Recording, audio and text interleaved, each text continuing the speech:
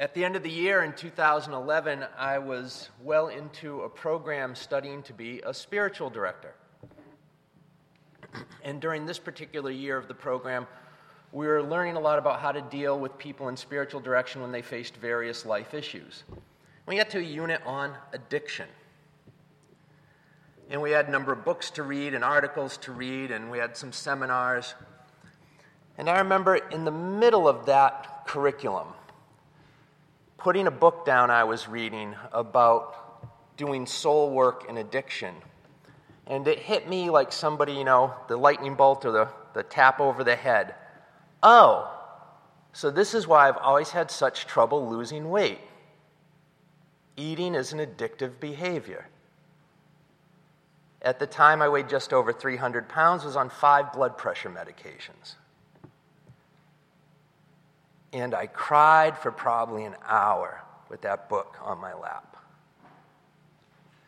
And I began going to a 12-step program. In 6 months, I lost 95 pounds. And I put a little of it back on, but I learned enough about my own behavior with eating as an addiction that I've gotten pretty good about watching myself. It starts to go up a bit, it starts to go down again. But it's hard. It's hard because, we do use our addictions as a coping mechanism, as a survival strategy.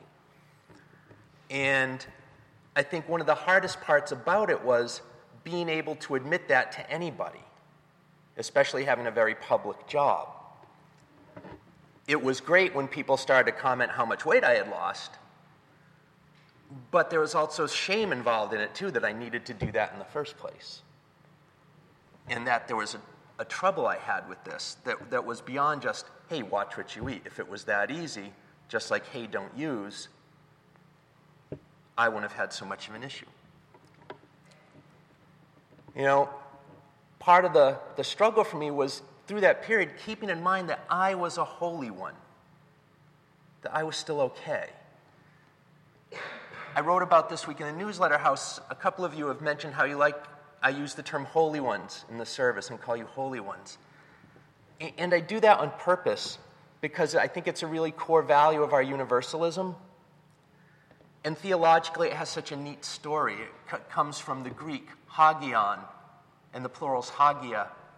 And when you see hagia in the New Testament, when the writers are addressing all the saints in Rome or all the saints in Galatia, the word there is hagia, the holy ones. And with our universalism, we're all holy ones. And you don't have to be pious. You don't have to be strict with your religious rules and observations. And you don't have to perform miracles. And you don't even have to be dead to be a saint. It's our inherent worth, our inherent dignity, our humanity, our very ordinariness that is holy.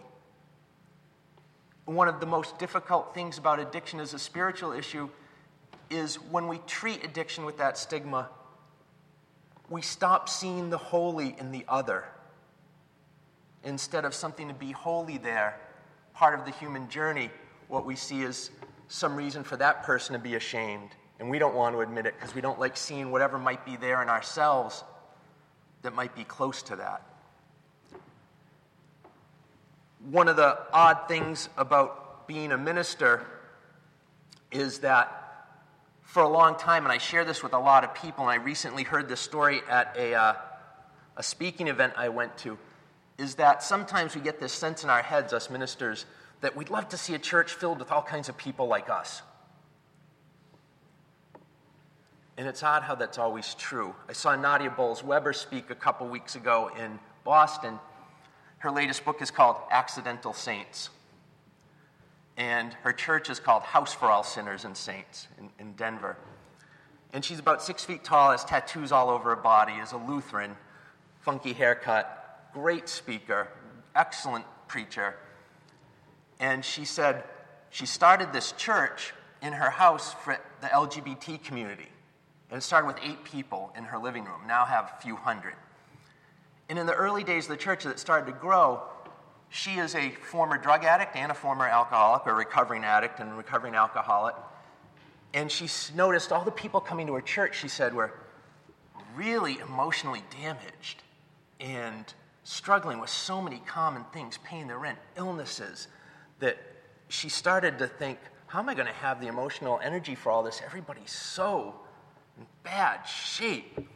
And she said, and when I got clean and I realized I had to call the ministry, I figured I'd have a cool church, all kinds of people like me, kind of cool, hip, recovery, into things, a little hipsterish. And she said, I was so sad that my church wasn't full of people like me, until I remembered my own story and realized, oh, my church is full of people like me. And so is mine. And one of the really emotionally traumatic things about addiction is we leave people out of that just like me. Sometimes because we don't want to see the just like me that's in them, in us.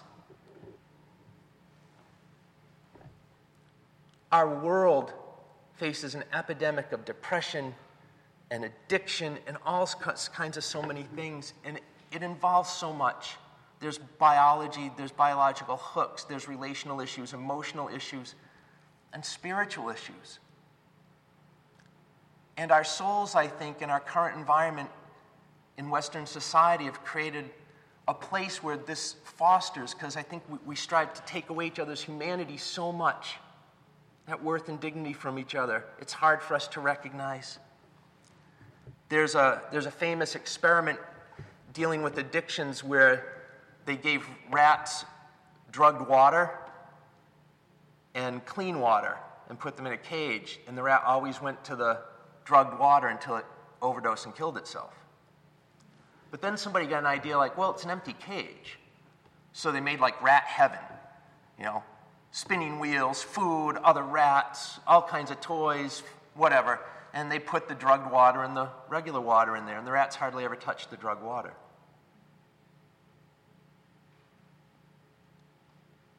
So the cage we're in has an effect. There's biology, there's physical hooks, there's relational and emotional issues.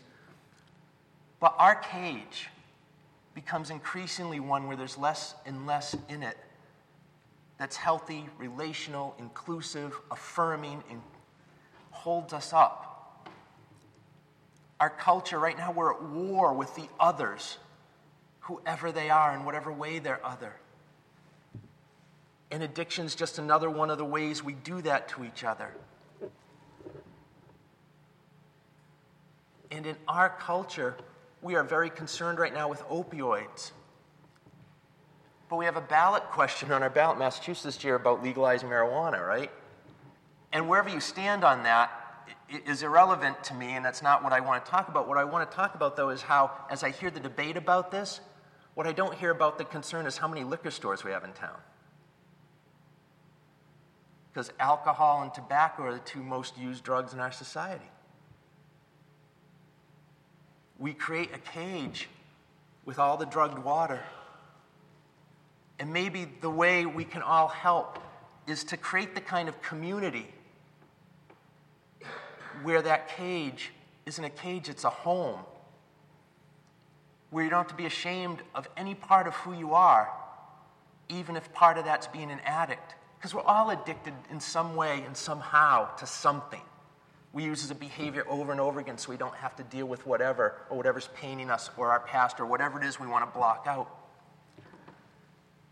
What if we did it a different way?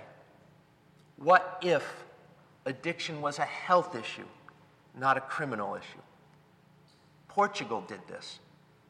2001, 2002, in there sometime. Portugal decriminalized every drug. Heroin, marijuana, everything, all legal. And every year since, the percentage of people who have used drugs once in their lifetime or more, once in the last month or more, once in the last week or more, has steadily gone down.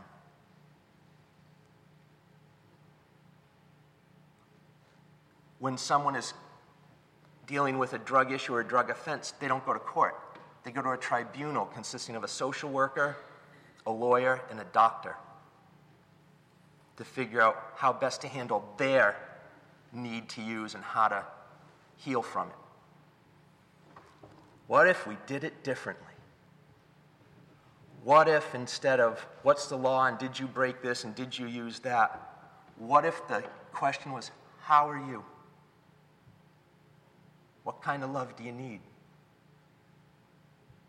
How can we help? Changes right away, doesn't it? We can do this. This is supposed to be what we are about, universalists. The dignity and worth of every person. It's a phrase that rolls off our tongue so easy and has such profound and deep implications. What does that value as Unitarian Universalists call us to do? What's better for the dignity and worth of all people, to see them as criminals or to see them with a health issue? What's better for affirming the dignity and worth of every person? What's better for our community? To continue to fight a drug war or to treat addiction as a public health issue? Living into our values means doing everything we can as a faith community and as individuals to create a community and create safe spaces where we remove the stigma from drug use and addictions of all kinds. To do our part to make our home, our church, our town, a place where it's okay to admit to your failings, okay to admit to your struggles, okay to admit to your addictive behavior, to seek help, and not be afraid that when you do so, anyone will look at you with any less dignity and respect than they will anyone else they respect.